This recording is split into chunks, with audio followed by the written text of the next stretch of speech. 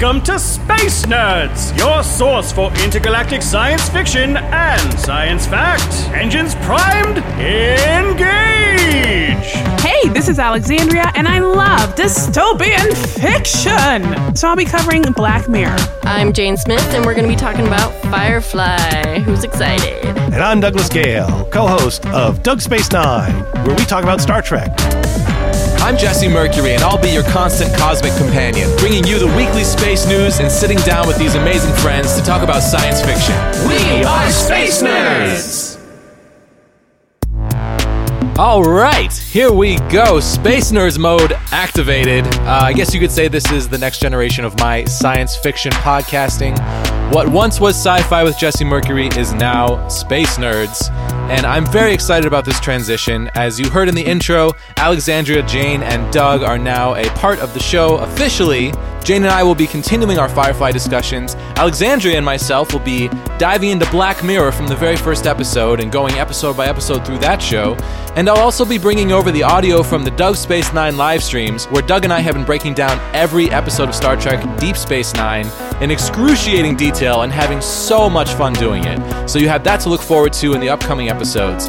Plus, every week, I'll be bringing you the space news, where I'll be sitting down with one of my fellow space nerds to talk about something real, something non-fictional happening in our actual galaxy. I have to take a moment to say thank you to Justin Minnick, who provided the incredible voiceovers for this cosmetic overhaul of the podcast. And also to say thank you to you, the listener, especially if you've been around since the olden days of this show. We're going through a big transition right now that I'm really pumped for. It's really invigorating my excitement about continuing to podcast about science fiction, and I hope that you will stick around for the ride. I wanted to dedicate this episode to Aaron Eisenberg, the actor who portrayed Nog on Deep Space Nine, one of my personal favorite Star Trek actors. I'm incredibly saddened to learn that he passed away at the age of 50 this week. So Doug and I actually talked about this today on the Doug Space Nine live stream. I'll bring you that audio in just a few minutes. But before we get to that, here's our very first space news segment with myself and Alexandria Henderson talking about moon jelly. And then after that, we'll have Jane and myself talking about Firefly Episode 6, Our Mrs. Reynolds. Space news! All right, Alexandria, are you ready for some space news? Let's do it. Okay, this is from space.com. China's Chang'e 4 lunar rover has discovered an unusually colored gel-like substance during exploration. I can do this better. It's hard to read. China's Chang'e 4 lunar rover has discovered an unusually colored gel-like substance during its exploration activities on the far side of the moon. Our moon. So on our moon, there's jelly. Exactly. I don't think you're ready. There's unusually colored jelly. For this jelly. Your audience is going to hate me. Your audience is going to hate me for that. I meant it to. Oh, Miles is tripping on shit. That's all right. How does that make you feel? Jelly on the moon. You know what? Did you know that did you see an article about another Earth? Like another planet in the Goldilocks zone near a star where which means it's not too close, not too far from the star. Oh, I see. It said Goldilocks, and I literally just looked at him like, what? Yeah. So they could potentially support life and have water. Yeah. There's been talk of a couple of planets that might, be what do they call it? Because that's what it makes me think of. The jelly substance makes me think of. So you think that there are creatures on another planet who've lost their jelly? Is that what you're saying? Yes. Okay. Let me read a little more from this article. So far, mission scientists haven't offered any indication as to the nature of the colored substance and have said only that it is gel-like and has an unusual color. One possible explanation outside researchers suggested is that the substance is melt glass created from meteorites striking the surface of the moon. That's cool. Yeah, that is kind of cool, but we have no proof of that. Of course. But does that make sense that a meteorite would strike the surface of the moon and the glass would melt and become jelly? Jelly. Yes. Does that make sense? Sure. Okay. Yeah. Well, there you have it. I mean, it makes sense in so much as can you go disprove it? Me? Yeah. I can't go to the moon. No one can go disprove it. So hell yeah. Go ahead, jelly. It's hot glass could melt into jelly. We don't know because we don't have that kind of glass here. We don't have that special moon glass or meteorite glass. I can't disprove what you're saying. Okay, wait. So what I was saying, what I was alluding to, is 4 days ago, water found for first time on potentially. See, I can be better as well. It's contagious. Water found for first time on potentially habitable planet. Oh, really? Then, 18 hours ago, Forbes says, and I'm not even going to click the article because the title is enough. The title says, not only didn't we find water on an Earth-like exoplanet, but we can't with current technology. Wait, what? Why? Okay, scientists are having a disagreement. They are. So 4 days ago, we're like, yeah, we found water. And Forbes was like, okay, like not only did we not, but we can't. Because we ain't got that kind of technology. Wow. So. You know, I mean, I don't know how to feel about that. Oh, the planet that we're talking about is K2-18b. Because that's it. It's a sexy name. It's in the realm of the whole like. Okay, we're gonna have to. If you're gonna read shit, you're gonna have to look. See, at the I get excited. Sorry, and I'm like, everybody's like, "What?" I just keep walking away from that. Anyway, you're just googling. Always be googling. I do always be googling ABG. You got that ABG fever. I do. I'm excited. But no, this article is way too deep. Yeah, that's the thing about space news is that like often. It's full of information that I don't understand, and the only thing that I needed to read was in one paragraph that's like 2/3 of the way through it. Right. Because that's what I'm doing. I'm scrolling, and I'm just like, nope, I'm not going to read that. I'm really excited about the prospect of finding out new shit about our moon. Yeah. You know what I mean? Yeah. Like, that moon has been in the sky every day since I've been alive. Aww. And everyone else who's ever existed. True. And we just learned something new about it. Yeah. And we don't even know what it means yet. It's true. And I think that's super exciting. The reason why it's so weird for me, too, is because literally I'm still in the middle of this series that is set in space. Oh, right. And so to me, in the books, they're already living on the moon. They're living on all the different planets. So you're like, we've been living on the moon for a while. I was like, what you mean? Of course there's water on the moon. But there isn't, because it's totally fictional. That's just like one of those characters. That's why you need to jelly. read that series, because I feel like... Yeah. What's it called again? Red Rising. Red Rising. You've told me this like Written 10 by times. Pierce Brown. Nice. It's a fantastic series. I think you'll enjoy it. Well, I hope so. It's so dystopian. It's so science fiction, and it's set in space. Come on. Yeah. What else could you want? Come on. But yeah. So the meteorite, slammed into the moon. It was like, ow, and like bled a little bit, and the blood was jelly. Yeah. And like, how do we know that it's jelly? Like, why do we get to quantify, like, you know what I mean? That's the thing, is that there hasn't been that much information Because melted released. glass. That's just someone guessing who wasn't involved at all. Just like another scientist guessing what it might be, because they haven't released any information as of yet as to what this jelly substance might be. But this is a story I will be following. So when you go down to because Tacoma, I'm ready for that jelly. And you know what I'm saying? You are ready for that jelly. I'm ready. You know how when you go to Tacoma and you go to the Museum of Glass and they're like blowing hot molten glass, is that jelly? Okay. See, that makes some sense. Yeah, okay. But that means that maybe this lunar rover came across this molten glass right after it crashed? Because it would have to still be hot enough? You're right, to be jelly. To be jelly? But like, how cold is the moon? It's pretty fucking cold, right? I feel think. like hot glass jelly would be just fucking glass shatter, like pretty soon. I don't know. I think that it's alien blood. I think that, like in Doctor Who, the moon is actually just a giant egg, and there's a creature inside that's trying to get out. And we're just going to see it hatch. Yeah, the moon is going to crack open, and a giant space bird is going to come out. That's creepy. Yeah. And this jelly is the first sign of that. That's the space news. That's it. Space news! For the last few months, Douglas Gale and I have been having an amazing time live streaming the show Doug Space 9 on my YouTube channel, youtube.com/JesseMercurySci-Fi. I've decided that as part of the Space Nerds relaunch of this podcast, I'm going to start sharing those conversations here on the podcast feed. So next time we have a podcast, I'm going to bring you the first episode of Doug Space 9, The Emissary. So this week, we all heard the horrible news that Aaron Eisenberg has passed away. So today during our Doug Space 9 live stream, Doug and I actually spent a few minutes to talk about Aaron, and I wanted to share that with you on the podcast today. Before we get back into this, I wanted to talk a little bit about Aaron Eisenberg, because he just passed away a couple days ago, and I was like personally really hit by that news and really upset by it.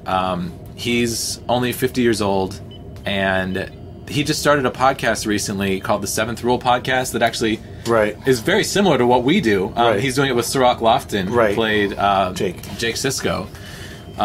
Yeah, so I don't know. Like I've met him before, and I've had a little bit of back and forth correspondence about potentially having him come on my podcast at one point. Yeah. Which he did. He actually agreed to come on my podcast, but it was before his kidney surgery. Right. And then I was never able to get in touch with him after that. Yeah. And I totally understand because Sure. he was going through a lot. But he was really kind in the personal messages he sent, even though he didn't really know who I was. Right. But I It actually seemed like a genuinely, because there are some people, William Shatner, who seem like just real assholes in real life, and Aaron Eisenberg seemed like a decent guy. Yeah. Like treated fans nicely at conventions and Absolutely. that kind of thing. You know, You were friends with him on Facebook. Yeah, I was as well. I love following him on Facebook. So yeah, I met him at a Star Trek convention in SeaTac a few years back, and I got to talk to him for a little while. And I told him about how much I love Only a Paper Moon, which I'm sure he gets a lot. But Sure. he was so gracious, you know, because like I'm someone who's had several different like health struggles in my life. And that episode really meant a lot to me at like Yeah. a dark time in my life where this character was going through PTSD and Spoiler alert. trying to escape the world in the holodeck. And his portrayal in that episode was so good. Yeah. It's one of my absolute favorite episodes of the whole show. So I got to tell him that in person, which was such a cool thing. And you know, he seemed to really light up at the idea that his work had impacted someone else's life in a positive way. And I'm so grateful that I had the opportunity to share that with him. Yeah, and that's I'm great. devastated to hear that he's passed away so young. They haven't released the cause of death yet, but I don't know. Just knowing the health struggles that he's had, my first thought was that I wonder if something happened with his kidney transplant. So right, yeah. yeah. So I don't know, and it sucks. He's got a wife, and I believe he has kids as well. Yeah. It's just so sad. But we will continue to enjoy his performance as Nog on this show for the rest of our show. Man, I hope his family's doing okay, and I just think the world of Aaron Eisenberg, and he will be sorely missed. Okay, let's get into our science fiction discussion for this week. Jane Smith and I will be talking about episode 6 of Firefly, Our Mrs. Reynolds. Science fiction! All right, we're back. I can't do it. I'm trying. Take two. We're back for We more are back. Firefly. Hello, internets. How are you, Jane? I'm fabulous. How are you, Jesse? I'm fabulous also. Excellent. We just watched Our Mrs. Reynolds. We did. The best. It's so good. This episode is so strong.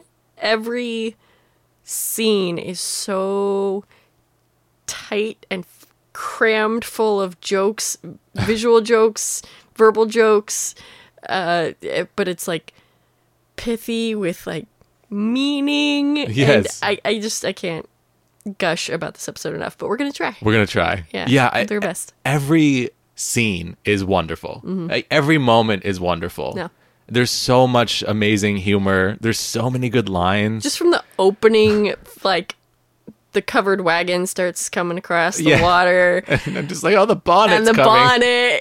It's just, for anyone who's seen this episode, it's just, you're tickled from the moment it starts until the moment it ends, till the credits roll. It has one of my favorite lines of the show, which is, my days of not taking you seriously are definitely coming to a middle. Yay! Yeah, I've used that many times. There's so many quotables from this episode, but I think that's the best one.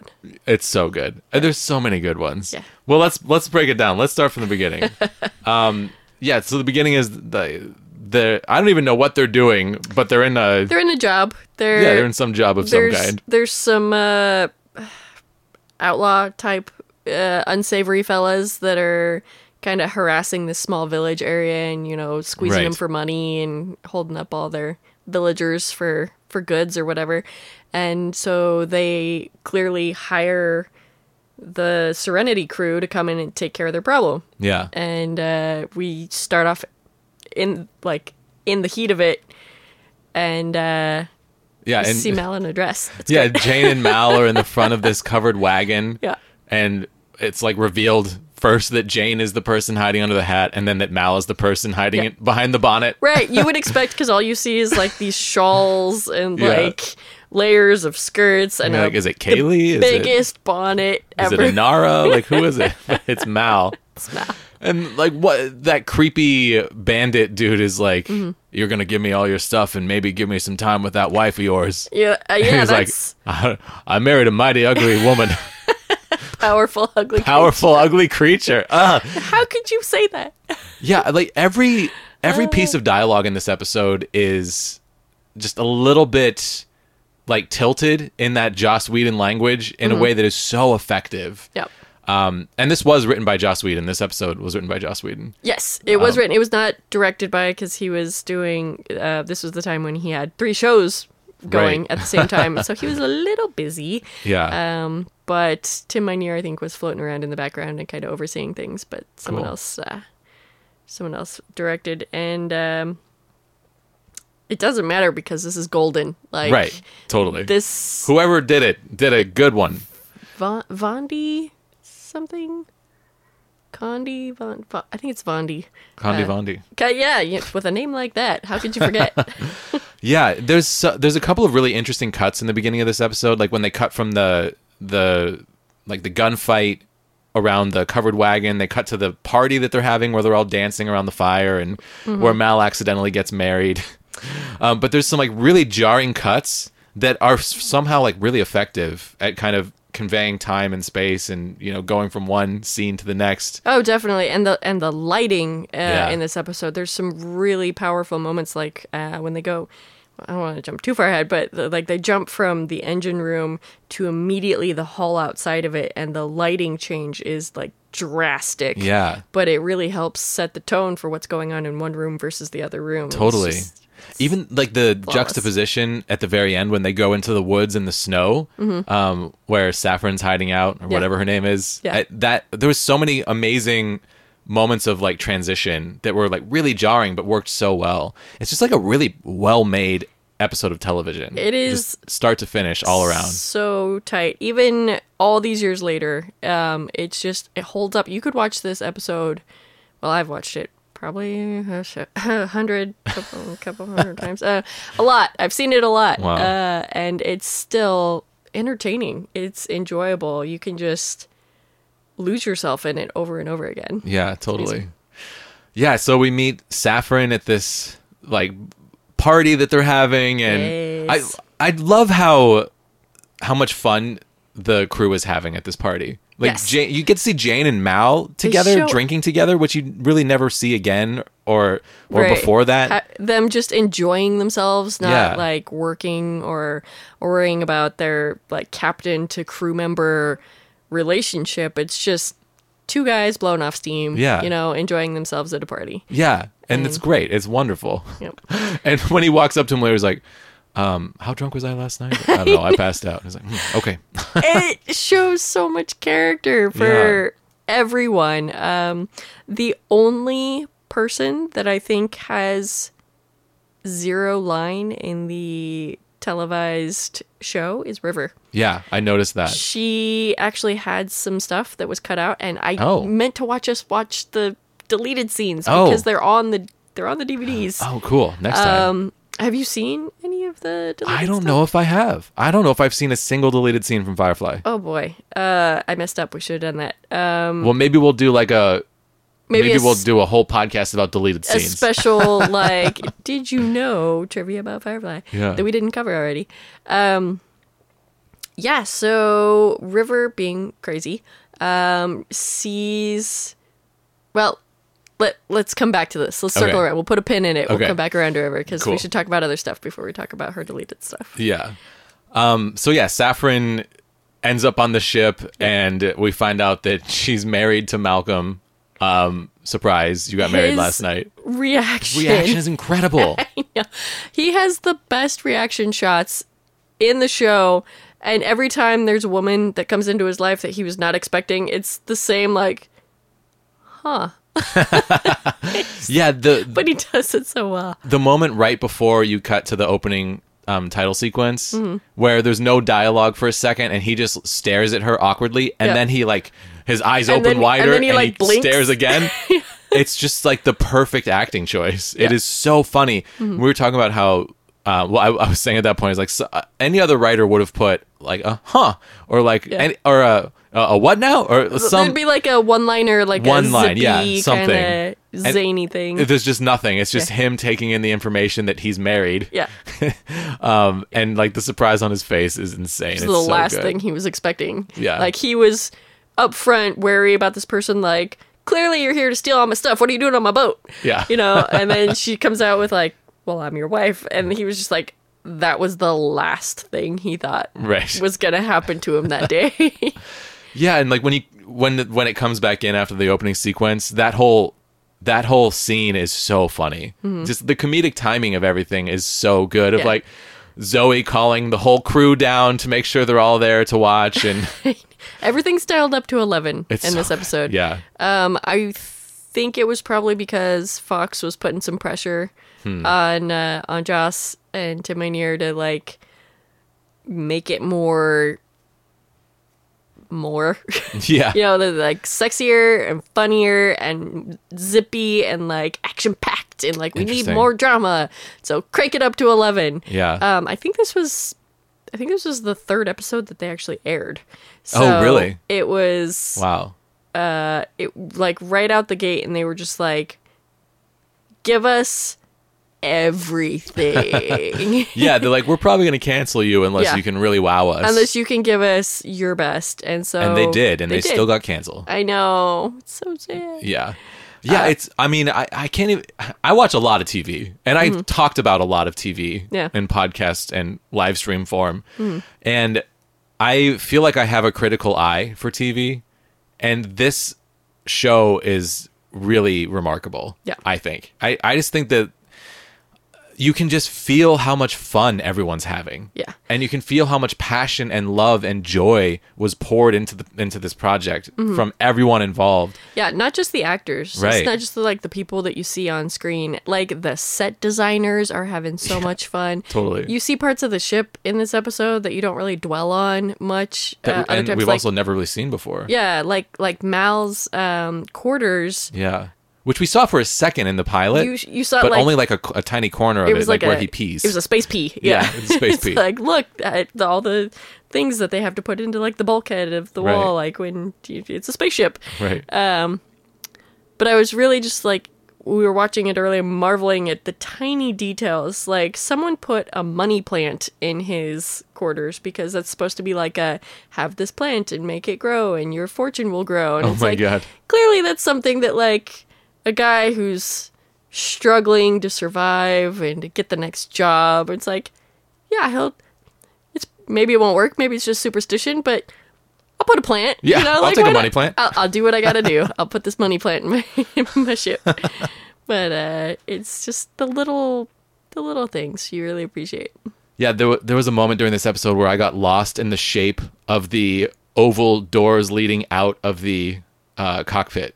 I'm like, that's a great shaped door. Yeah. Yeah. It really makes you feel like you're in a ship. You know, they call it a boat all the time. Right. And it really makes you think of like old nautical, like submarines with like you have to step over these weird like metal barricades between rooms. You know, like right. Like it's an airlock, you know, they live on a spaceship. Each room needs to have all these functional, practical things, just like a submarine has. Yeah, like you have to step over stuff like that on submarines because they're made to lock up. You know, there's a submarine down in Portland that they used for like 2 seconds to film The Hunt for Red October. It's called the Bluebell, I think. I saw that movie a couple years ago for the first time.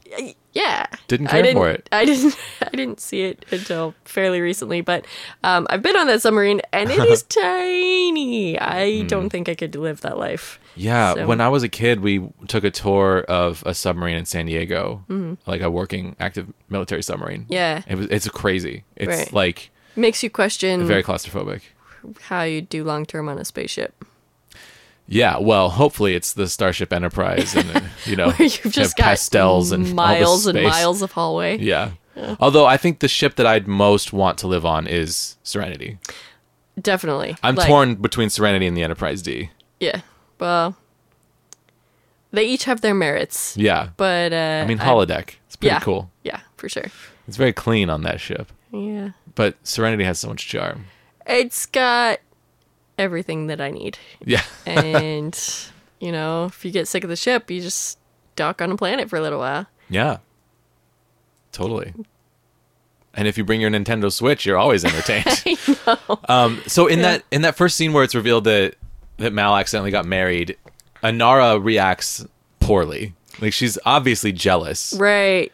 This is my one gripe with this episode is Inara's arc, which gets so funny, and I love where it goes, but I feel like her reaction was a little strange. It's a little strange. When you put it into the hindsight of, have we talked about what her big reveal was going to be? I know you and I have. I don't know if it was on the podcast or not. I think so. Well, let's do it. Super spoilers for anyone who doesn't know and For somebody doesn't that want never to know. was on the show. Never was on the show, never will because the show is canceled. If you're diving in, you found this, and you're like, oh, don't spoil things that weren't revealed on the show for me. Give it a good 5-minute skip. Just fast forward a little. We'll talk about it, and then you can come back into the conversation when it's safe. But this is spoilers for something that never happened. Never happened on the show, Yeah, and it was was just never planned. officially made canon, Right. except for the fact that Tim Menier talked about it, and Joss was like, yeah. Yeah. So they hint at it, even right in the pilot, when the Reavers are coming and everyone's freaking out and they're making preparations for like what's gonna happen. Inara pulls out this vial, and everyone's like, "What is that? Is that like super death serum? Like if she stabs a Reaver with that, will it melt them? Or like what is it?" It's medicine because she has. They never said exactly what it was, but she has some sort of lethal disease that Yeah. she's dying. Yeah. Like terminal illness. terminal illness. She goes to the doctors a couple of times and like never really says what it is. She's like, oh, it's just a normal checkup. Don't worry about it. But she, as we meet her when the show starts, is already dying, which is why she left Xenon. She had it really good at the academy and things were great for her in the core planets, but she wanted to see the universe before she dies because I think she's only got a couple years to live. Yeah. Is what they expect. Yeah. But, so sorry, go ahead. Sorry. So that comes around to like why she's acting a little weird in Yeah. this episode. Clearly she likes Mal. That's not very hard to figure out, but there's one particular moment when he comes into her shuttle to hide from Saffron. Uh-huh. And he starts going off on a tangent about the future, and he says, wouldn't it be great if 10 years from now I had a whole past little critters underfoot? And she freaks out on him. She's like, can you leave me alone for 5 minutes? Just get out of my shuttle. Yeah. And it's because he's talking about 10 years from now. the future. She's not going to have that. Yeah. So she's just like, I can't deal with this. It's already stressful enough. Just get out. That's interesting. Yeah. Because in the comic books, which are supposedly a canonical continuation, Mal and Inara are together. And I don't think there's any mention of her having this terminal illness. I don't know how far out they go. Yeah, and there's still new stuff coming. Yeah. I think they're going to get into that because she's still holding it pretty close to the vest. I hope so. Because it is in the show. You know, you can feel it in the show that something is there. Something is up with her. And you don't know what it is. And then Yeah. when I heard that for the first time, I'm like, oh, of course, that's Makes what's sense. happening. Yeah. Although I will also say that I don't like it as a story point that she has this terminal illness. I don't know why. It just kind of rubs me the wrong way. Yeah, I can understand that. They didn't really use any of the normal tropes, I guess, of like, oh, she's dying, so you might as well get married, or like, I don't know, like, Yeah. you just have a relationship because she's dying, you know, like they never really went into that. Yeah. Didn't make it too awkward. Yeah, something about it just feels off to me. I don't know why. Maybe because I don't know. I don't know what it is because like Yeah. we never really got to know what they were going to do with it. But for me personally, I'm kind of glad that they never That it got never there. went there. Yeah. I understand. Like when last time we were talking about Safe, how the like burn the witch thing just like got under my skin a little bit. Yeah, Like totally. it wasn't a deal breaker. The episode still got great moments, but it just Just wasn't my favorite, you know? Yeah. Well, and then how it plays out in this episode with her jealousy, I feel like felt a little strange to me because like, why would she be jealous of Mal marrying someone that he's never met and doesn't understand he's married to? Right. It feels a little forced. Yeah, like she should be aware enough to realize that he's either getting played or like it was a mistake and like he didn't choose this, so it's not like he's betraying you. Like you guys don't even have a relationship like that, so why are you mad? Exactly. Like that's exactly what I was thinking. Yeah. And I feel like it was played for jealousy to try to set up this, you know, will they, won't they?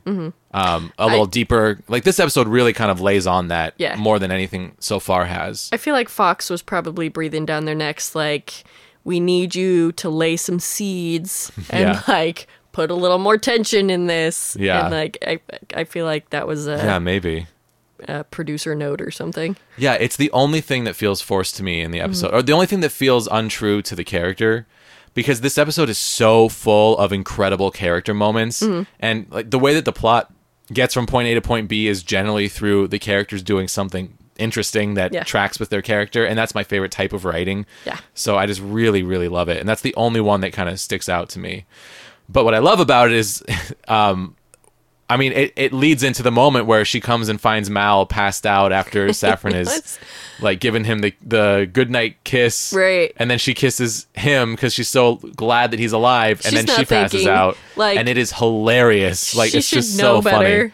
Yeah, it's so good. And I love how she is the one who figures out that Saffron is I know. A companion training of some kind. That moment. She sees through her. Yeah, when they're sizing like, each other up. They're just going at it, and like you could tell like the wheels are spinning in each of their heads, and they're like, oh man, I gotta lie my ass off right now because this person is good. Yeah. You know. You're good. You're excellent. You're amazing. Who are you? Yeah. It's really great. It's some of the best TV just like ever that has ever been in the history of ever. Totally.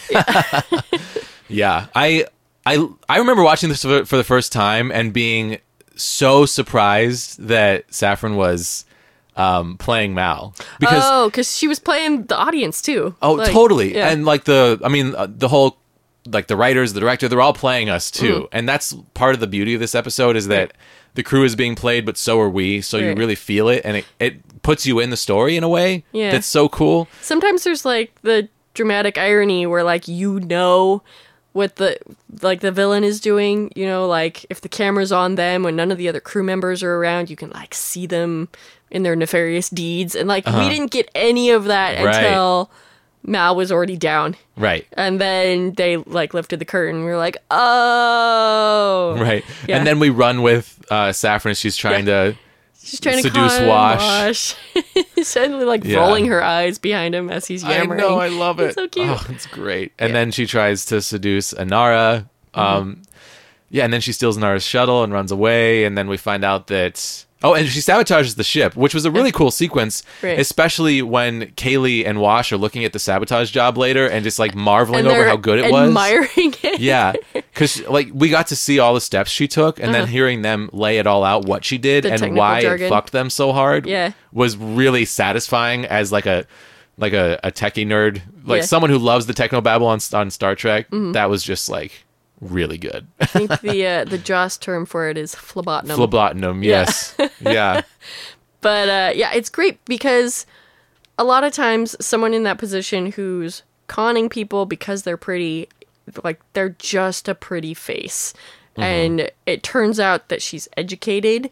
She's technically able. Like she did all the rewiring and everything in seconds flat that messed them up for hours. Right. She's got skill, which is really great that it's a respectful way to take someone who's just a pretty face and make them a competent villain instead of just boobs. Right. Yeah. Something about it like really works for me. There's a part of me that questions as I'm watching it. I'm like, this is a story about a woman being sold. Like, it's very questionable really at first. Troubling. Yeah. But the thing is like, we're like, these are criminals. Like, the main crew are criminals. This is not a morality play. Right. But there are moral questions brought up in the episode, especially by Shepard Book, who's like, you're going to a special hell if you take advantage of this young lady. And then the fact that she's taking advantage of him was so interesting. And the episode is about, like, people use each other. You know, that's what this universe is people just use each other. But the only reason that Mal can get by and live and succeed is because he has people that aren't using him on his side. Right. And that's the message and they the hang a moral lantern of the on episode. it and say it when he finally catches up to her in the little cabin in the snow. But it's done so masterfully throughout the episode that it's like, well, obviously, you know, duh. Yeah. Didn't need to tell us that, Mal, but we get it. Yeah. I like it though. I like when I like when a writer like hangs their hat and says like, this is what this was. Right. This was the moral of the story, kids. Right. Totally. Yeah. Yeah. It's a hair sappy, but I'm into it. But it's nice. It was done so well that you don't really feel gross about it. Yeah, totally. Yeah, I mean, and this episode brings up a lot of, well, it fleshes out the universe a little bit more. Like, it's really troubling what you discover about this universe, that women are just being sold as property. And starts off in this place where people have hired, like, basically vigilantes to come in and murder some outlaws who are bugging them. Right. And then they have a party about it and they dance. Right. And they drink and they celebrate. Right. And then the people who were hired to do the murdering think that it's okay that they were paid in goods and wives. Yeah, totally. It's like no one blinked an eye at that. They were just like, okay. And Jane is trying to trade his favorite gun, for a wife. An introduction of Vera. Yes. Everyone's favorite gun. Everyone's favorite gun. I played this game 20XX on the Switch, and it had a bunch of guns that you can upgrade, and one of them is named Vera, which made me so happy. That's great. Yeah. Yeah. The Easter eggs. I love Vera. I love Jane's relationship with his favorite gun. I know. I love that he's talking to her towards the end when they put her in when they put the gun in the spacesuit. Yeah. And he's like, see, Vera, dress yourself up nice and take you out somewhere fun. It's like, who talks to their gun? Crazy person. Yeah. And that was such an interesting detail. Like, the gun needs oxygen to fire, so it had to be put into a spacesuit. Right. Such a cool detail. You don't think about stuff like that until you're in space. Yeah, I guess like gunpowder needs oxygen to ignite. Yeah, I've never thought about that before. For the chemical reaction and the explosion to happen, there's got to be oxygen. Have you read Artemis? No. Have you read the Martian? Yes, you gave it to me. Oh, good. Yay. Yeah, that was like my go-to gift for people for a while. I was like, you need to read this. Was awesome. Yeah. It was awesome. So good. And the movie, I think, was disappointing because the book was so good. The book was so good. It was only going to go downhill because you have to cut a lot out for movies, especially if you're trying to cater to wider audiences. His follow-up book... is On the Moon. I haven't read that yet. I should lend it to you. I would love to read that. Because we have a signed copy somewhere. What's his name? Andy Weir. Andy Weir, that's right, yeah. It's not as good as The Martian. I don't want to, okay, get your hopes down or undersell it. I don't know. But it's got really good moments, but it's got some fun, space... You need oxygen for certain things to happen. Yes, that's what I loved about The Martian is that it just presented living on Mars scientifically in a way that I'd never seen. Yeah. Or just living on another planet at all. You know, it's what would go into that? Super geek. It's it's so good. But it's great. Yeah. But it also has this brilliant sense of humor, and that's what was lacking for me in the movie. I like Matt Damon, but I would not have cast Matt Damon in that part. He's not known for his comedy, except for the Marvel cameos he's been doing. But, like what? The Deadpool.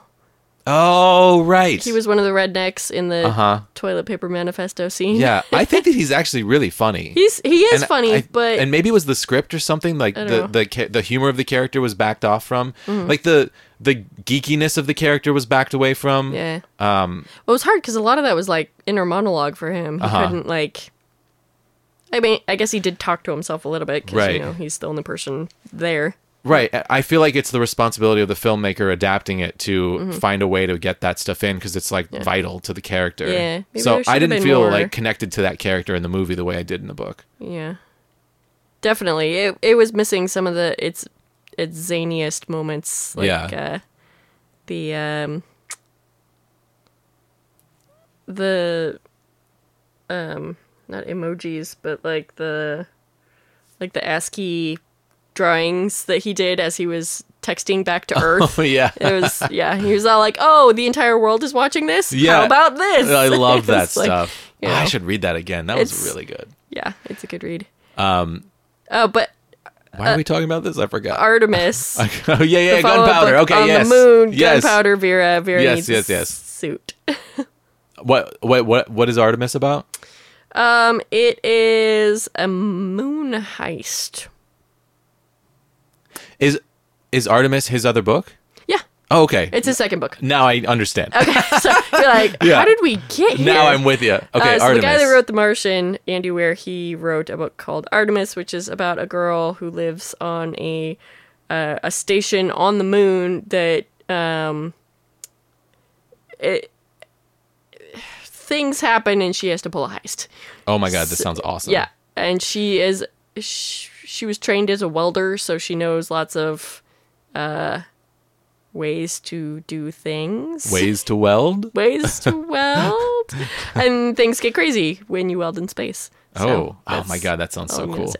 But Yeah, I am like such a space nerd. Like I really love should- this shit. yeah, And I'll get you Artemis. We Just should- like thinking about how things work in space is really exciting to me. And Yeah. I feel like Firefly of most of the shows that take place in space, I feel like Firefly does a better job of making you feel the difference of living on a spaceship versus Right. like being at sea or, Right. like living in an apartment building.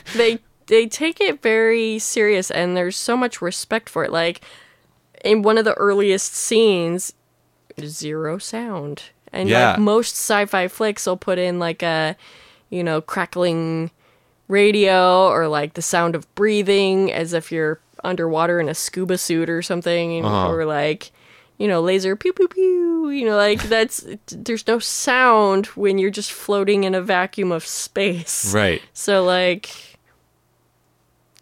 it doesn't happen in a lot of sci-fi movies. Yeah, and that's definitely a point of contention for a lot of people. Like, should there be sound or not in space? Because obviously, scientifically, there wouldn't be. And I think Firefly does a better job of representing what it would actually sound like. Yeah. And I even love that, like, when he shoots Vera at the end of this episode, it doesn't make any noise, Right. which is so cool.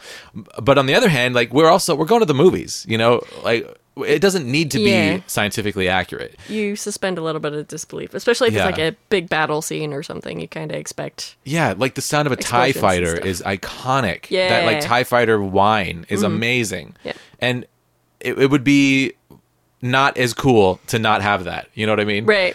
It's not the same experience. Yeah. And we're kind of trained to expect something. Yeah. So sometimes you don't even notice it.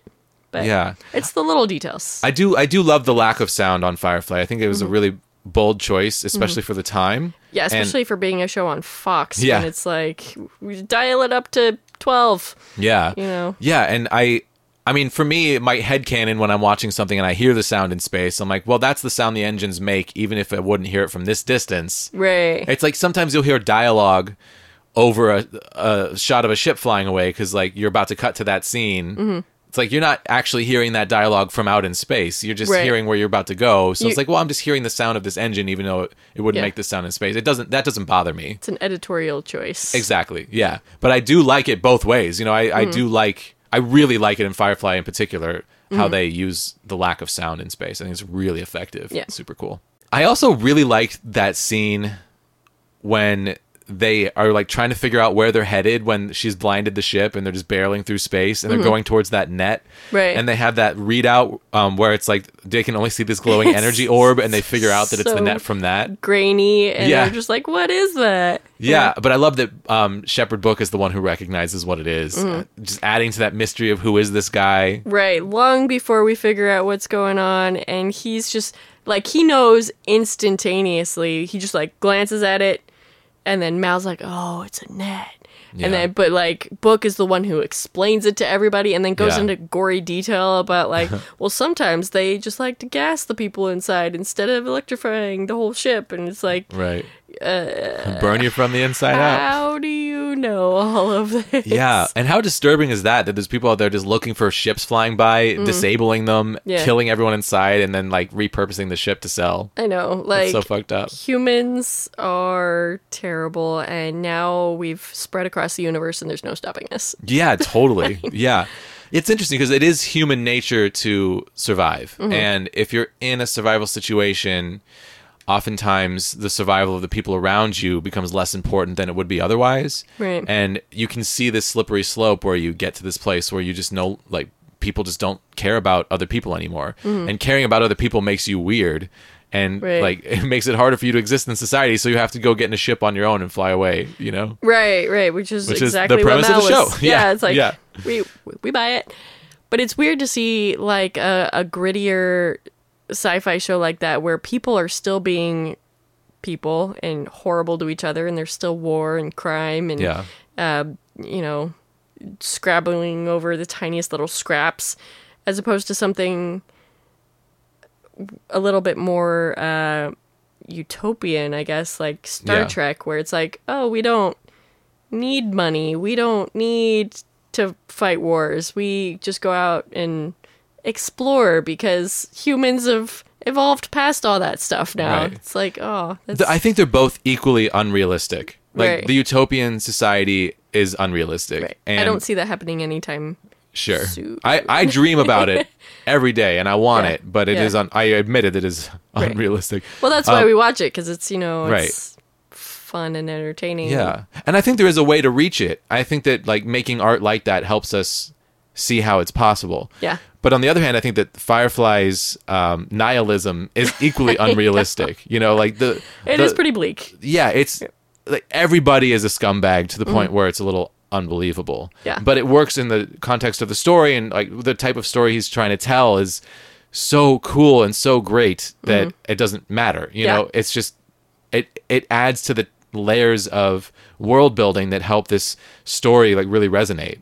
So I love it. I mean, I just really love it. Yeah. No, I'm still singing the praises of the show many a year later. I think if it had gone on longer, because they had to start at like rock bottom. Like, they show in the pilot Mal as he was before the war ended, and like Serenity Valley crushed his soul, and Yeah. he's just like dead on the inside. He was generally upbeat. He's still cracking jokes. He was religious. He was religious. Yeah. And then like they have to find a way to show you and like really drive it home that he's kind of a broken man now. Yeah. So it has to be super dark in season 1 in order for him to have any sort of character arc over right. the seasons that they never had. Right. Yeah, and it's such a tragedy we never got there, but at the same time, the show never had the chance to jump the shark. It was never able to ruin itself. Like, what if they did a horrible storyline with Inara being terminally ill and we all hated it, you know? Like, what if we just never had the chance to hate it because it never went there? Right. And sometimes I feel glad that we only have 14 episodes. Yeah. Because they're so strong. I mean, like, 80% of them are brilliant. Yes, even the ones that I, give slightly fewer Viras than other episodes, they're still so strong and they still stand up so well.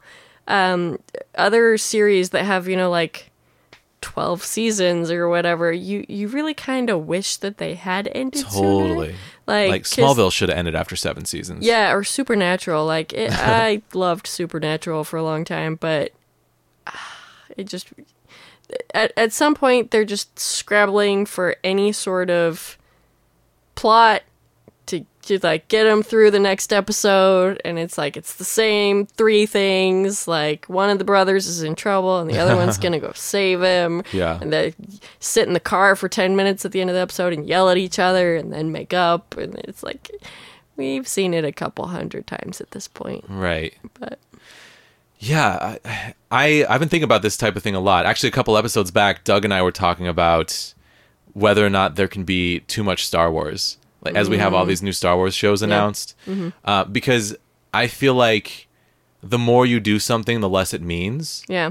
Unless you find ways to reinvent it and do it in new ways. But Yeah. not all the time. I don't feel that way about everything. Like Yeah. Star Trek in particular, I feel like continues to reinvent itself and stay interesting and Right. relevant, and I never want it to end. Well, and I think it depends on the show, because like Star Trek focuses on it's all commentary about like humanity and stuff, Right, and right. some shows are just like, you know, a formula Right. of the same old whatever, and it gets stale. But when you're constant, like Black Mirror, we were kind of talking about earlier today, just like a show that really examines different aspects of humanity is not necessarily going to get old, Right. because there's always something that it's talking about that is relevant, as opposed to just the same plot over and over again. Yeah, like this is totally unrelated, but I'm a huge Survivor nerd, as people may or may not know. And season 39 is about to premiere. That blows my mind. Yeah. And they do 2 39 seasons a year, seasons. so like 20 years of Survivor. Yeah. Season 40 is already shot. The rumor is that it's going to be all winners, which I'm so pumped about. And then they're already casting for seasons 41 and 42, so that showed there's no end planned. And that's a thing where, like, I never want Survivor to end. I love Survivor. I feel like Survivor has rewatch value. I never used to think that, but now that I've been going back to rewatch with Andy, I'm loving rewatching it. It's just been so much fun. And I feel like I just want this library to continue to grow for the rest of my life. Is it always a different location? It used to be, but they stopped doing that within the last, like, 10 seasons, I'd say. And now they just shoot in Fiji. But instead of doing different locations, like Survivor Guatemala, Survivor Tocantins, like Survivor Africa, now they just do like Survivor David versus Goliath, Right. where they do themes instead, which I like, actually. Yeah, so they're still keeping it fresh, and Yeah. it's often like new contestants. Players. Most of the time, it's new survivalists. contestants. Sometimes they bring back previous players. There's new twists every year. Yeah. They change the game every season, so Right. it's always a little bit different. So it's not always the same show, as Yeah, opposed to something totally. where it's like the same 3 actors, Right, you know, rehashing totally. the same issues that Totally. they've had over and over again. Yeah, and it's the show itself is this brilliant format that they keep refining and changing and experimenting with. Yeah. And the producers are I think Jeff Probst is like a brilliant storyteller. I don't care what anybody says. And they try to craft story out of what's happening with the people that they cast. And human beings are infinitely fascinating to me. Yeah. And that's why that show is so interesting, because it's just like these are humans in extreme circumstances, and what do they do? How do they react? Right. What happens to them? How do they change? Right. That's It's always going to be interesting to me. every zombie movie that's ever been made. It's like, Yeah. just watch what happens to humanity when they're in the extremes. Yeah, totally. Yeah, I mean, I think Survivor is as good as like post-apocalyptic dystopian fiction, where you watch these people shrink from lack of food and get dirtier and dirtier, and Right. they show up with the clothes on their back, and like they're unrecognizable by the end of it. And some people get what I call the Survivor glow, where they like just being a little bit malnourished, but having to, like, you know, they're doing these crazy physical challenges all the Right. time, and they just start to like glow. Right, Like, they but just it makes become more them- human it in makes this them more primal alive, way. Yeah, because yeah, totally. They appreciate it more, and they Yeah. have to work for everything. So Yeah. there's Some people go the opposite way. Satisfaction. Like, some people look wretched by the end of Survivor. They just look like their skin is falling off of their bones. But that's unpleasant. guys, I love Survivor. If you've never seen Survivor, you can start with like season 37, David versus Goliath. It was a wonderful season. That- So good. Just blows my mind to even hear So good. something. Season 37. I That's know. like, It's weird. that's crazy. Yeah, and I liked the first few seasons, but I didn't really get into it until season 8 when they brought back returning players for the first time. But that show has gotten better and better over time, to the point where I wouldn't necessarily recommend everyone go back and watch from the beginning. I don't know, but I just love it. I love it.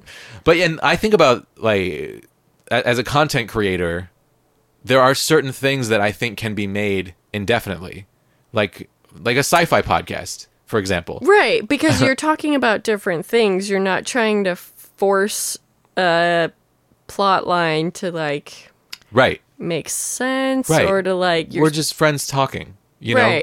This is just a conversation, and who doesn't like talking to a friend? Exactly. And you can have a different conversation every time, and like, if you have different things to talk about, there's just infinite stuff to talk about. Right. And like playing Mario Maker, there's just infinite levels that will pop up. I mean, there's millions of levels. It's physically impossible to play them all. So it's just infinite content. But at the same time, that's like low. I say this as a Mario Maker game streamer. It's a low level content. Right. Like that's what I watch when I want to zone out to the point where I'm not thinking about anything. I just want to watch Ryukar play Mario Maker and not think about a goddamn thing. Right. But if I want to engage with media, then I want to watch Firefly, where it's like, or Star Wars, where it's just really intensely enjoyable, where every scene, every moment is wonderful. Yeah. And I love it all. But then those are the things where I feel like less is more, where if you make too much of it, then you start to see through the magic and see through the cracks into how it's just a flawed human creation. Right. That kind of brings it back around to like, is there too much of some content? Like, the reason why Firefly has such a cult following is because there were only a limited amount of episodes. Exactly. You know? Yeah. If they had kept going for even 5 seasons, it probably would have lost some of the charm. They would have had some filler episodes, you know, some that everyone didn't love. We would have, maybe some of the characters would have died. Who knows? Because it's Joss Whedon. Yeah. Maybe someone besides Inara, Wash, or you know. But like, even you never that know. movie. Like I know you love that movie, but I just don't care for it. Yeah. Like the Serenity movie really deflated me for some reason. But I'm excited to revisit it when we get there. Yeah. Because we definitely will. It's definitely a different beast entirely. Yeah. Yeah, like the movie, I mean, obviously spoilers, but for the movie, but you've probably seen it. But yeah, the killing Wash really bothered me because it felt like, it didn't feel like natural storytelling. It felt like emotionally manipulative storytelling. Where it definitely was. Like, I want you to fear for everyone else's life, so I'm going to randomly kill someone. Oh yeah, no, that was definitely his motivation. He was like, he said it like, I am killing Wash because I need you to be on your seat for the rest of this movie. Like everyone might die. Right. You don't know. But the reason it didn't work for me is that the final battle was so Hollywoodized, and it felt so. The whole thing just felt like so staged. There was some like soaring orchestral music that probably made it a little and Mal's having this Hollywood like for you. crazy like sword fight on like dangly. Like, how many hit points does Mal have? That's okay. That's a different conversation. But. Yeah, totally. But anyway, but because of all that feeling a little fake to me, then I'm like, well, one of my favorite characters just died to make this feel real, but it didn't. Right. And then I got mad. I felt like toyed with. Okay. I can see that. Yeah. So that's why that bothered me so much. And I feel like if Inara had gone, if we'd had gotten more show and we'd gone down this road of, you know, Inara's terminal illness, I think that knowing Joss Whedon, it would have been emotionally manipulative in a way that might have upset me. So I'm kind of like relieved that it didn't happen. Yeah. I mean, she's alive now. It's fine. Everything's fine.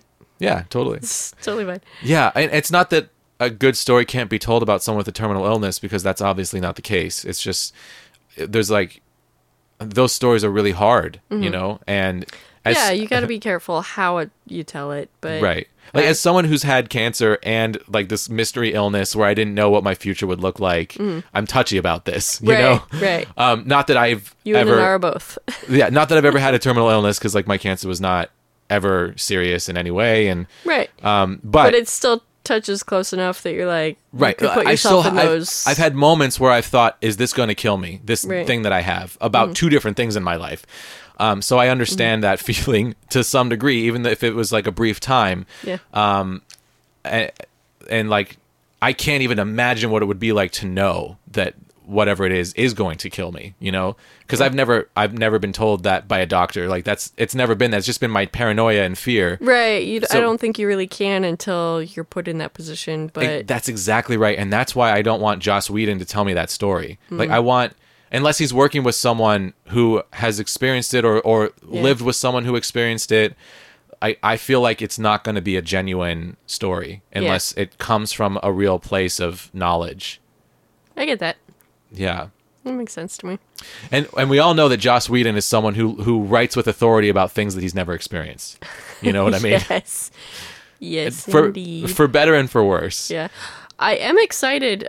He's got a show. So have you heard about HBO Plus? No, that's Disney Plus. There's a new HBO. All right, so they've got Go, they've got Now.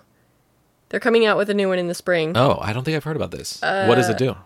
It's a new streaming thing, and they're planning on having some exclusive content on it, I believe.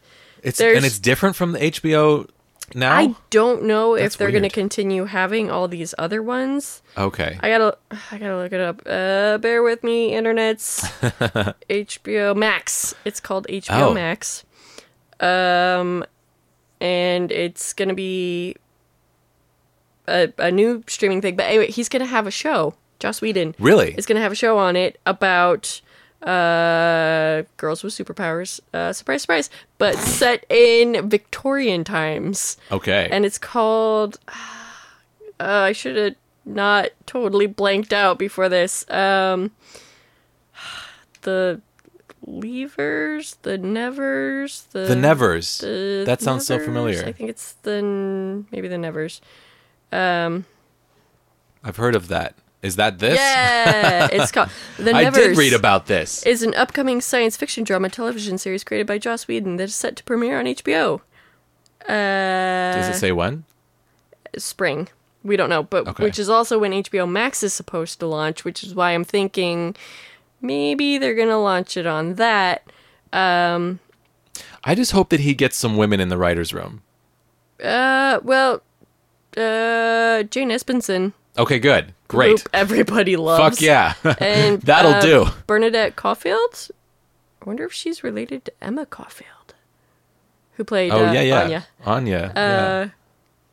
I don't know. We'll do some more research on that. Maybe we'll talk about that in the spring when it comes out. But anyway, The Nevers, very exciting. Yeah. I mean, it's hard to think about, like, there's been some stuff that's come out about Joss Whedon and, like, what it was like to work with him and, like, potential, you know, I hate to talk about this, like, potential sexual misconduct. Yeah, there was definitely a thing, which I still haven't. There was, like, a letter. His wife, his ex-wife, they got divorced, right? Yeah, I think they did. Yeah, she wrote this long... I read it, and Yeah. she wrote this long thing about how he was basically cheating on her with multiple people throughout the relationship and, like, threatening her to not reveal that and, you know, using his power on set to, like, sleep with That's actresses. And unfortunate. all of it just sounds awful. And there's a big... he's basically been, like, dark right. since that happened. Right. Like, So there's a big part of me that feels, like, conflicted about supporting a new work of his, because the way I feel about this type of thing is like, if like we've grown up on Firefly at this point, we love Firefly, we can't stop loving Firefly. It's a brilliant, wonderful show that a lot of people besides Joss Whedon worked on, Right. but at the same time, so I have no shame loving Firefly. I will continue to love Firefly. It was but do we want to support continued New things. wealth and success for this person who is Based on their brand recognition. yeah, who's not necessarily who's not like treating people well and who is potentially abusing women and is like revered as a feminist icon for telling stories about female superheroes. Like, that makes me feel really uncomfortable. Right. I don't know enough details, and I guess I've willfully ignored some of it. Sure. But I don't know enough details to feel super uncomfortable about it. Like, yeah, he obviously wronged his wife. They should have talked about that sort of thing and, not had it be revealed later that obviously he was, cheating on her. But I don't know. Yeah, and there's a difference. There's levels. I there's agree. like I agree. There's And Weinstein, we shouldn't- and then right. there's someone that Right. had extramarital affairs. Right, and we should not be judge, jury, and executioner for everyone who's had an extramarital affair. You Right. know, it's not like if you've ever had an affair, you should never work again. That's not what I'm saying. But if you're Humans using your power mess to up. if you're using your power on a film set to pressure Yeah. women into sleeping with you, That's not okay. that's not okay. Yeah, that's definitely a no-no. But then I don't know. I mean that is I don't know. But you're right. There are levels. Like you're not like I don't want to go. From what I understand, most of it was consensual. Like, Yeah. situations were presented, and he was away from home a lot, and you were running 3 different shows at certain times, or Right. like working Right. on Marvel, so you don't see your family for possibly weeks, months at a time. Right. And there's a huge difference if it's People mess up. consensual. Like that's a It's massive the difference. world of That's what I was difference. trying to say, and that's a Yeah. better way of saying it. Yeah. I kept stumbling over my words, but that is what I'm trying to get at is that like if this guy was engaging in consensual activities that I mean obviously not by his wife's account, but Right. he's not like as long as he's not like Not- raping people, Exactly. you know, Yeah, like, not using his power as a director in like these huge projects, whether they're TV or they're movies or whatever. Like, as long as he wasn't forcing anyone to do anything. right, they were but where is the line there? Because Yeah. pressuring someone or implying that someone will get a bigger part or something like that if they sleep with you, like it's not rape, you know, like it's Right. not outside of the realm of rape. It is still It's in the realm of rape. A very murky area for Right. sure. Like and that's drunk why, consent is not consent. yeah. And Exactly. yeah, and that's a form, it's almost like drunk consent in a Right. way. Well, I mean, yeah, it's legally people go back and forth with like alcohol even, like what if someone's been drinking, where do you draw the line where they've gone from knowing exactly what they're doing and just having fun or just a little toe over the line of something like this is a little out of character, but it's still something that they want to do Right. versus something that like they're not even in control of themselves anymore. You know, Right. where And do you, like somebody where do you could stop? be out of control and engage in something that Mm-hmm. they don't remember doing and then, you know, it's this is all so tricky. It's Right. all so complicated. Yeah. I don't know.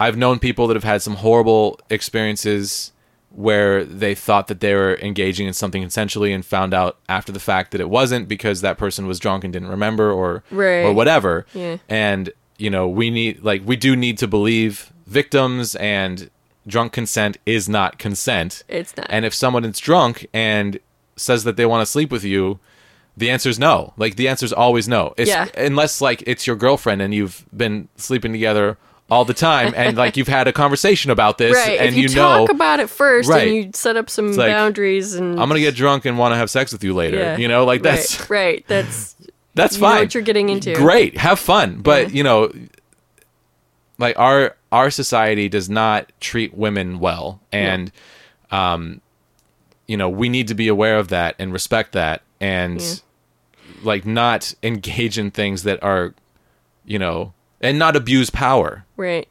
Well, I'm gonna tie this back into the episode that we just watched because Yes. like that what Mal did was so out of the ordinary for like. Saffron says most men are on her inside of 10 minutes when she puts herself in this position where it's like, I'm your wife. What are you going to do with me? You know? Yeah. And so then she immediately has the ability to drop the con on them. But she had to work so hard because Mal kept turning her down and like, look, I don't want to abuse this power. You think that you were sold to me basically because we did this job and the guy couldn't pay his debts and you're basically just like a sex slave and that's not right. Yeah. And I need to teach you to stand up for yourself.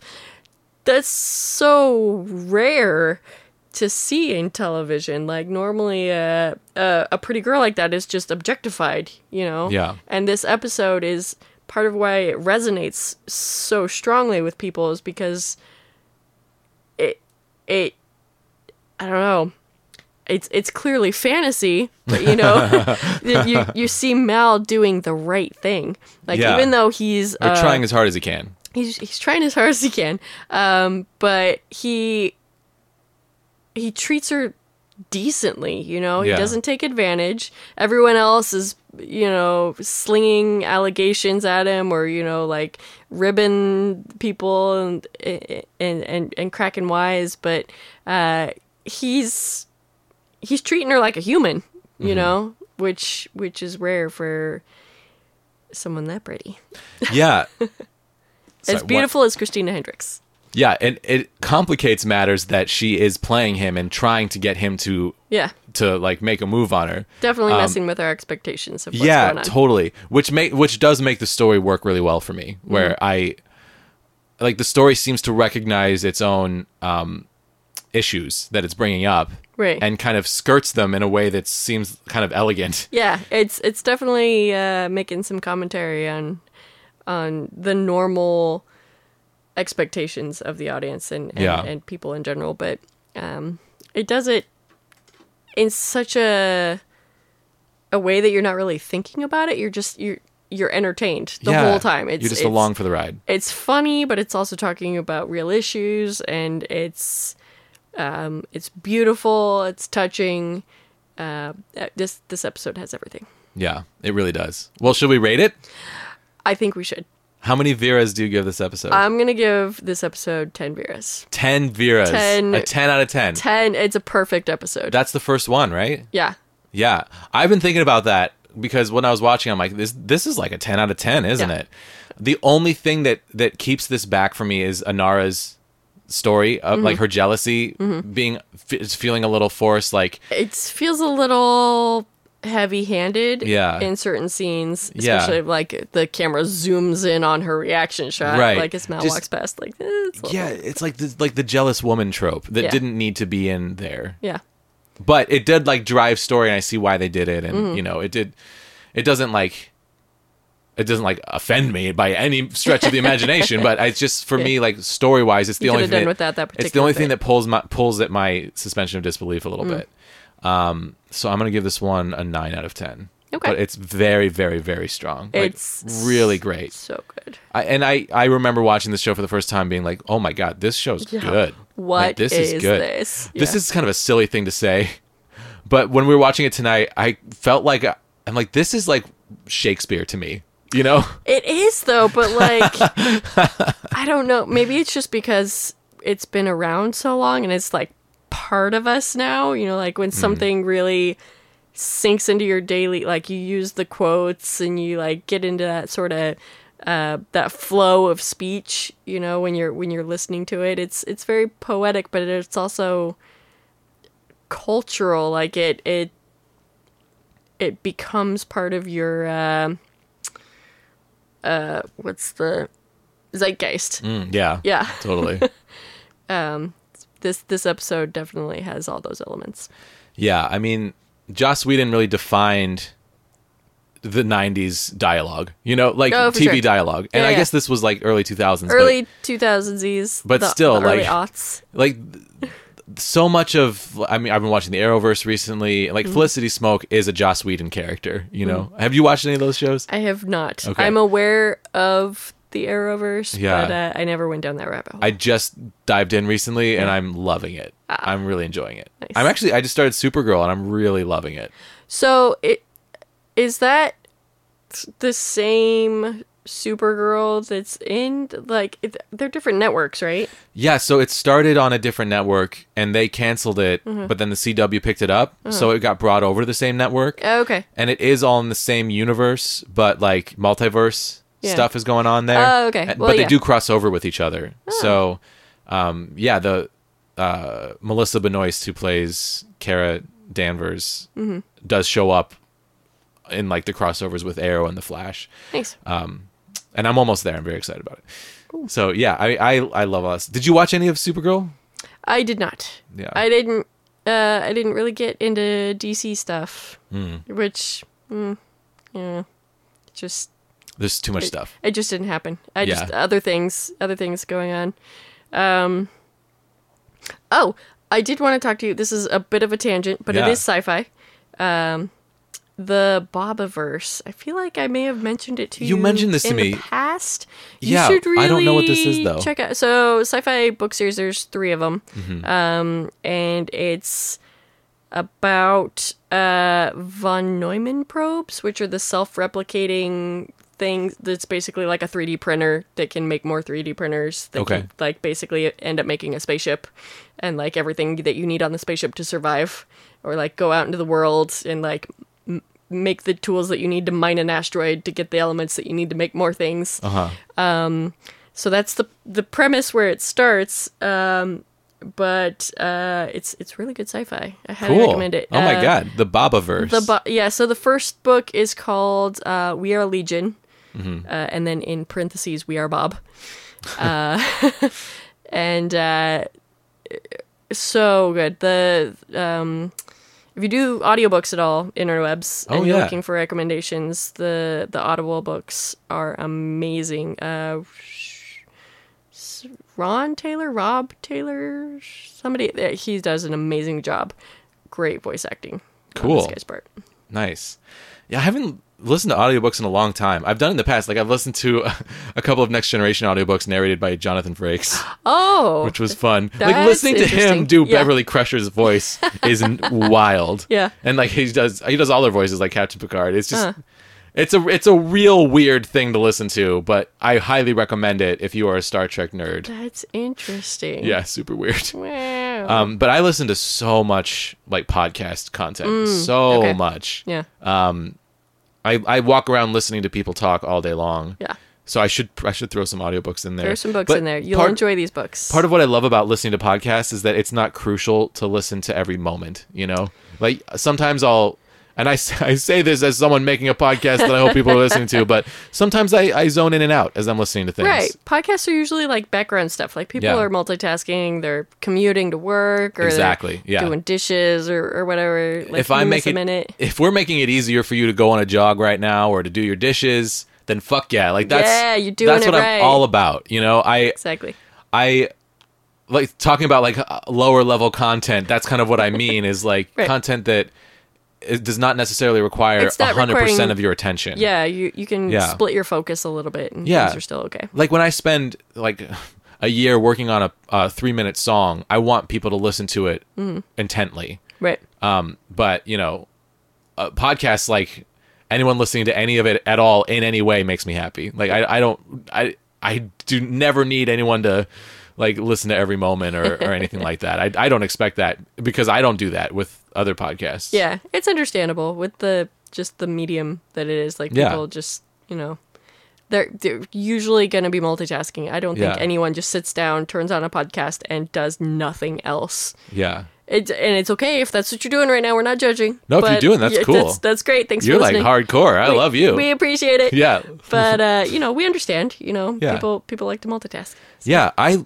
my life was totally changed by casual content because I'm someone who gets like really anxious during commutes or like I walk my dog 3 times a day and I used to get really anxious walking slow, but now I'm like, oh great, time to go listen to a podcast. You know, I'm stoked. You're not in quite a rush. You know, if you're waiting for people to get to the end of their segment or whatever, then it's okay that you're out walking around the block a few times. Like if I'm in the car, if I'm cooking, I mean, any time where I am alone and it is silent, I will put a podcast on. Like I have a Bluetooth speaker that I hook up when I'm in the shower so I can get it loud enough to hear. And I don't know, it really helps me get through the day happier to have casual content on in the background. Yeah. I feel very similarly about like game streams and stuff. Totally understandable. I get that too. I like to have audiobooks going all the time. That's making me think of something that Chuck Palahniuk wrote, the guy that did Fight Club. I've read a lot of his books, actually. Did you read Lullaby? I did. A long time ago. Yeah.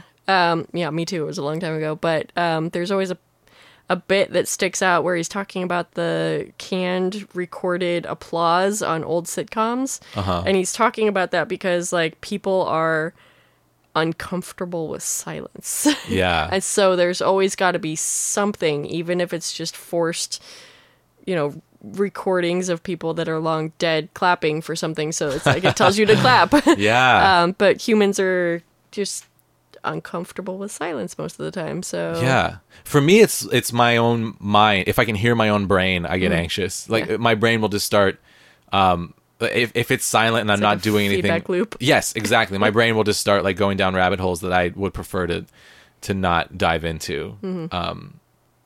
Yeah. I get really like not super anxious, but like I can't listen to myself talk. So I know it's weird that like we're doing all these podcasts. I cannot go back and listen to the ones where I'm talking. Yeah. It just makes me super uncomfortable. So I'll sit there and I'll just be like, you're not the first. I've heard that from many people. A majority of the people who come on the show don't listen to themselves on the show. I can't do my own episodes. I just it's no good. I've had like weird panic attacks listening to myself where I'm like, I'm stupid. Like, why did I say that? Why did I say it that way? Yeah, I don't like me at all. I know. I'm so terrible at this. But then I'll listen to the same thing later. I'm like, I enjoyed that. I don't know what's wrong with me. I don't know. So I obviously don't have that thing where I'm uncomfortable listening to myself because, if anything, I'm sick of listening to myself because I've done it for hundreds of hours. Right. You've had to like edit these things and like you have to go back and listen like sometimes multiple times until you get things where they need to be. And I've talked about this a little bit recently, but I'll share it with you as well, that I've kind of changed my approach to podcasting where I'm just like exporting the conversation and listening to it once, and if I like it, I put it out. Yeah. Instead of like going through moment by moment and deciding if every word should be there or not. Right, and like tweaking, pauses or exactly. Yeah, totally. But I will still, if I'm uncomfortable with the way I word something, or if I feel like something my guest says did not represent what they were trying to say in a way that makes it sound like they're saying something else entirely, and I know that they don't want that, I'll take it out. Yeah. But in general, I just like export the conversation, go listen to it. And I'll be totally honest, I love this podcast. Like, I really like listening to it. And that's why I continue to make it, is because I really like listening to it. It's a particular type of science fiction discussion that I want to hear. Like, I love the people that come on this show, and I really and I obviously love the topics that we're talking about. I'm making this for me in a lot of ways. Yeah, and that really helps not just like for the people who are listening, because they can tell that we're really animated about it and we really love it, but like if you ever have to go back and you have to do it again, it's not a chore, it's not work, it's fun. Yeah, although like, when I lose recordings, sometimes I can't do it again, because it's like I was telling Jane before we started recording that I recorded a podcast with Alexandria yesterday for 2 hours, and we lost all but the first 40 minutes to a computer crash. And we went like really deep on some really intense topics. And I really felt like this is what podcasting is all about. And then the computer froze, and I'm like, and the universe said fucking no. Shit. Fuck, just, I don't know. And we're still trying to... That conversation was too deep. It was too deep. Too deep. Yeah. And like we watched all the Hunger Games movies together over the course of like 2 months to record this podcast, but now we're not even sure.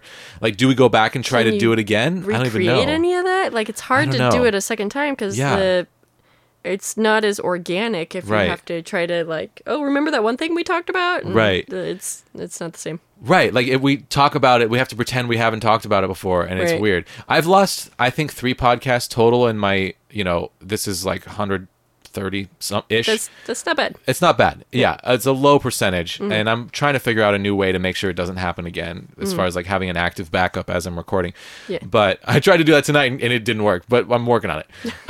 So we just have to like, we're just stopping and saving every now and then. That's the only editing that I'm doing now, is like stitching it back together. Yeah. Besides, like, if something is like sticks in my mind as needs to come out, I'll take it out. But yeah, I forgot where I was going just now. But I will say that like when I export these and listen to them, I really enjoy them. And I don't usually go back and listen to old ones, but when I've done it like once or twice, I really enjoyed those too. That's good. Yeah, but I do have this like weird paranoia. It's like I have this giant body of work now where I've said thousands of things, and I'm sure that hundreds of them were so stupid. Right. And like, if I could hear it now, I'd be like, "Oh, buddy, like, no, like, why'd you say that?" People are always changing, so like from one week to another, your views could change, and then you go back and you listen to something that is like set in stone, and it's weird to see your old viewpoints. It is weird. Yeah, it's something that I've now been doing this long enough to really feel the weirdness of. And also, like, I've been through so much weird health shit in the last 2 years that has affected me on a neurological level, like, pretty intensely at certain times. So I've, like, listened to podcasts. I'm like, I sound like a different person. Like, this is really affecting my brain, isn't it? That's trippy. It's really trippy. It's really weird. Luckily, it comes and goes. And it's not, I don't feel like I've lost a version of myself. I feel like it's harder for me to access it. And I just need to get back to being able to access it. But it's been, I don't know. My podcasting really slowed down for the last, like, I was every week consistently for a while. And then, as you know, because you and I, like, you have been like a consistent thing through like the last year. This is our 6th Firefly podcast. I know, we still have so many. Yeah, it's taken us like a long time. We've been doing this for over a year, for sure, when it should have taken like a couple of months. Right. If we were doing like one a week, right, it would have been done We've been done a long time like ago. A year ago. Yeah, but it's just, I don't know, it's interesting how things happen and how things work out. But yeah, I'm just really obsessed with like continuing to make stuff. Yeah, I was just thinking, these are almost like, they're almost like captain's logs for you. Like, if you go back, it's like a little time capsule of like what was going on at the time, but in the context of the space adventure. Totally. Yeah.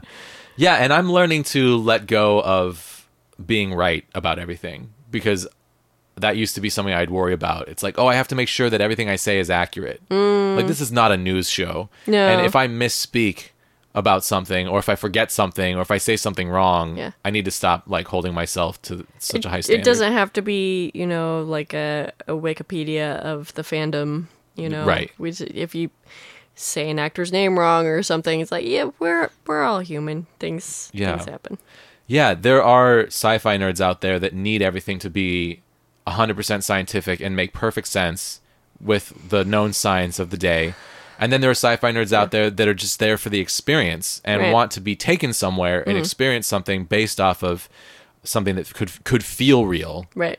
And that's me. I'm the latter. Science fiction, not science fact. Yeah, I'm the latter, and that's how I feel about this podcast. Is like, as long as the energy and the essence of the conversation is positive, then I need to stop worrying about it so much. But, For sure. And I'm really excited to enter into the space nerds phase of this podcast, because I mean, like, putting my own name in the title makes the show about me in a way that I am no longer needing.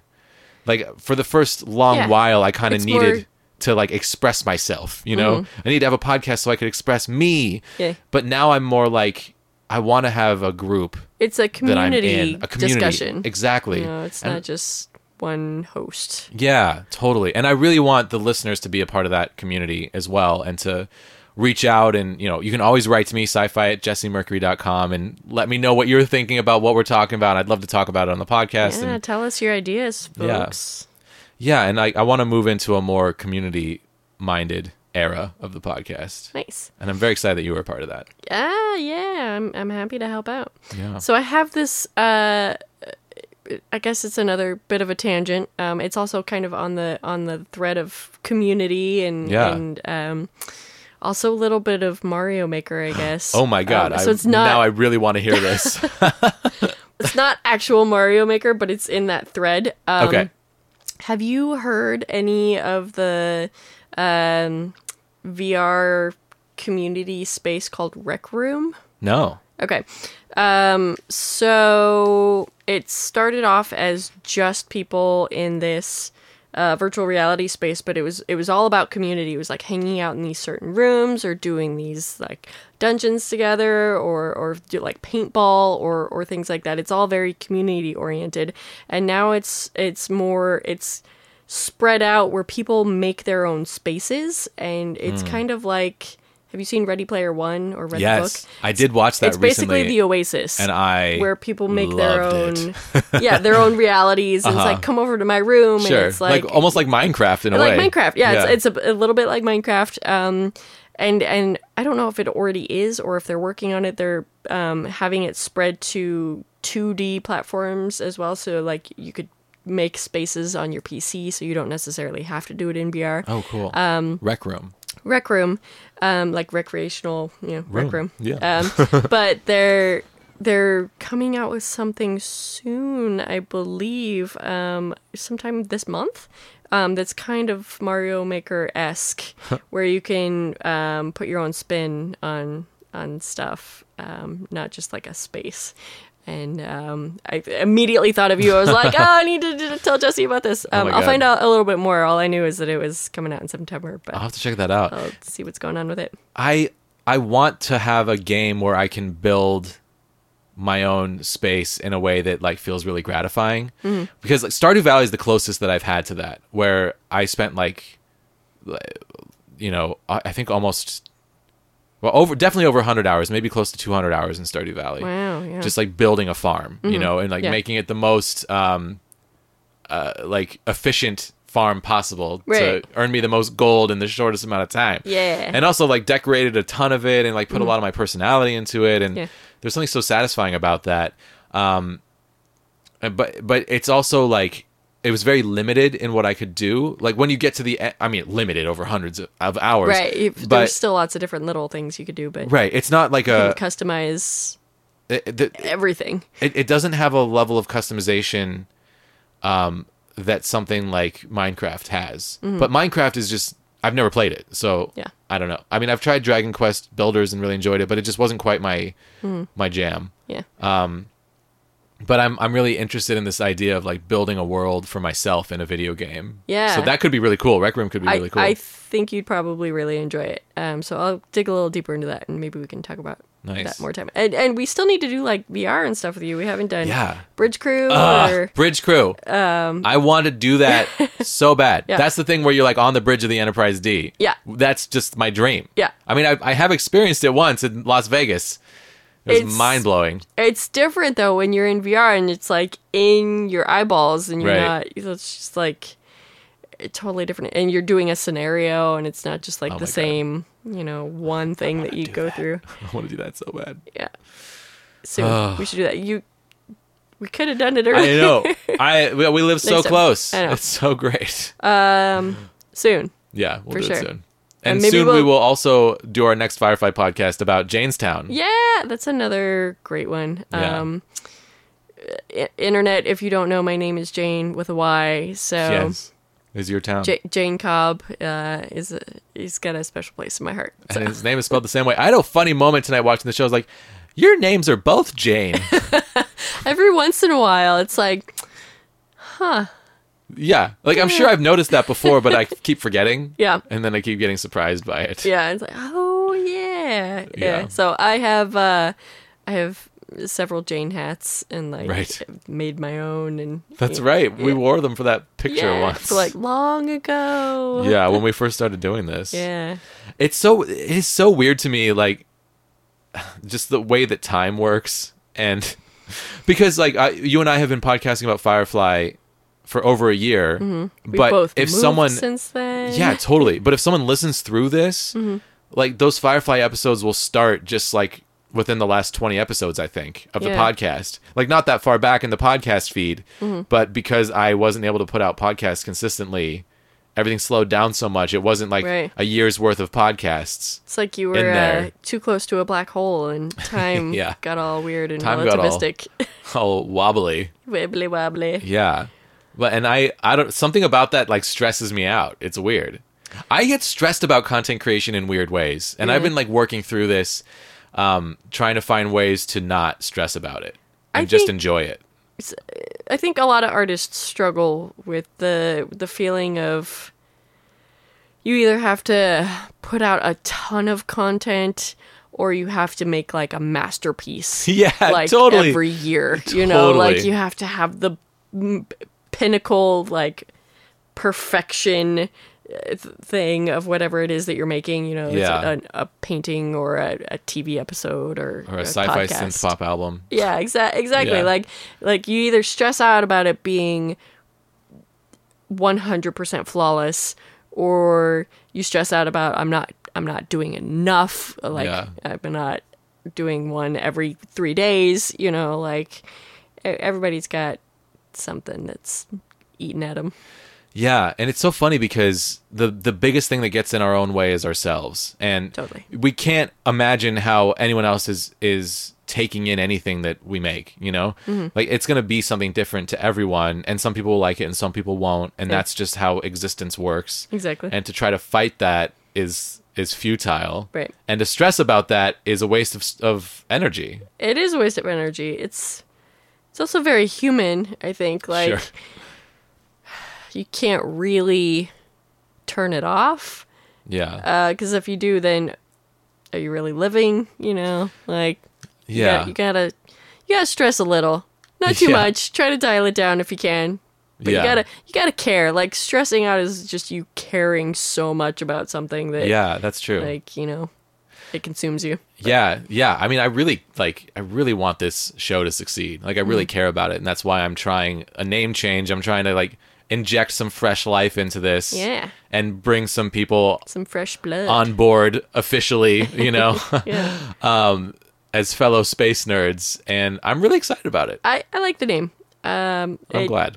speaks to me. I guess I am a space nerd. I don't know. Yeah. I'm just like, oh yeah, I would listen to that. Yeah. Okay. Good. That's what I want. Yeah. And like what it came from is I was thinking about like the thing that I really love saying at the end of the show is "Stay nerdy out there." Yeah. That just happened naturally in one Your episode. tagline. Yeah. It over time it became a tagline. It was like the first time it happened. I don't even know what episode it was in. It just came out of my mouth, and I'm like, oh, I liked that. And as a podcaster, like having to say the same thing over and over can be problematic because it starts to feel forced and fake. Right. And I got to the point where I couldn't say "Welcome to Sci-Fi with Jesse Mercury" anymore without feeling uncomfortable. Right. I mean, I never felt comfortable saying it because I'm referring to myself in the third person and it feels weird. But like, greetings, space nerds. That Yeah. feels great. That feels totally, yeah, and that's like, I like it. You can say it for hundreds of episodes. Totally. And I've always been a space nerd, and like, I that's what would draw me in. Is like, oh, a space nerds podcast. I want Yeah. to listen to that. Yeah. Yeah, and as much as like, I mean, this is still a science fiction show, and like, obviously, sometimes we'll talk about things that aren't in space, but it should appeal to space nerds. I have a confession to make, I guess. Hit me. I wanted to be an astronaut when Really? I was a kid, so space has spoken to me for Yeah, my whole life. yeah. I mean, I definitely went through an astronaut Yeah. thing as a Yeah. kid. Also, And like, I then went to just, like- space camp, and I would watch movies about. Yeah. There was I like a went movie to where kids ended up in space, and I'm like, how can that a be me? space camp. Yeah. Not necessarily the space camp. Oh no! I went to a space camp, Yeah, not the yeah. space camp. No. It was for It me. was like real cheap. Yeah. But like still really cool. But it was fun. You learned like science and Yeah, I think mine was like a day long. It was a very small thing, but I was really into it. I think mine was like a week. I think I got like a t-shirt. I think I still have my t-shirts. Oh wow. It was in Idaho, and Nice. yeah, it was an experience, and I will always remember sucking at scuba diving, trying to get like the buoyancy of it. Just it was a thing. But anyway, yeah, space. Is So fun. you did like the underwater training? It wasn't like a full it was like a pool at a like learn how to scuba dive Oh, place, so but we cool. had to do like a task underwater. Oh, yeah. And I was so buoyant for some reason, like I couldn't get under the water long enough to do the task. But space camp.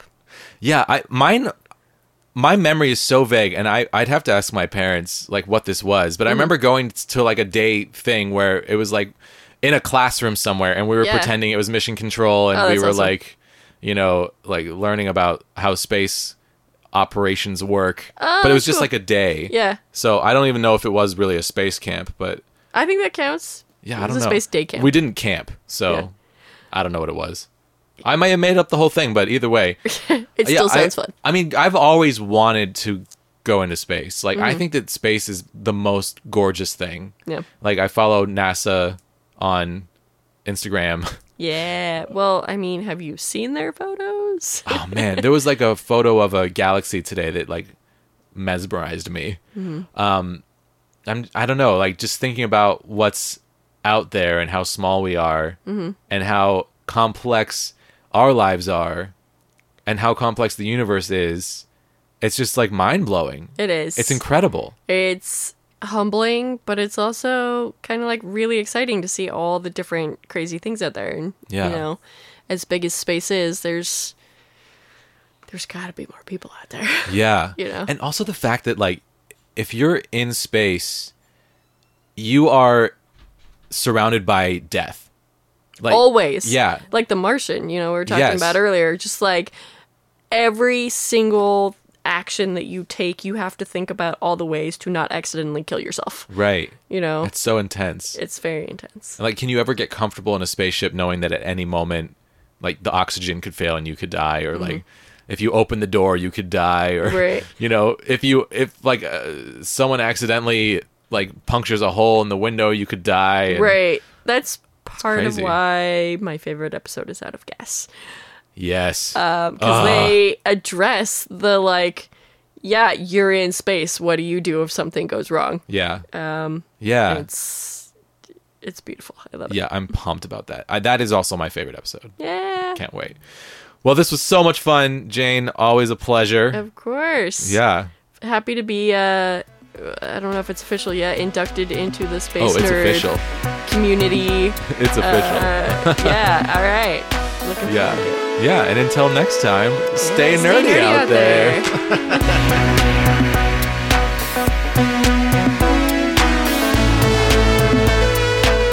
Space Nerds is listener funded through Patreon. To support the show and gain access to bonus content, sign up at patreon.com/JesseMercurySci-Fi. If you love this podcast, help me spread the word by sharing it on your favorite social media platform, leaving us a positive rating and review on the podcast platform of your choice, or by contacting me directly via email at sci-fi@jessemercury.com. For more cosmic content, including my sci-fi synthpop album, music videos, podcasts, and live streams, visit my website at jessemercury.com. Keep it spacey, baby!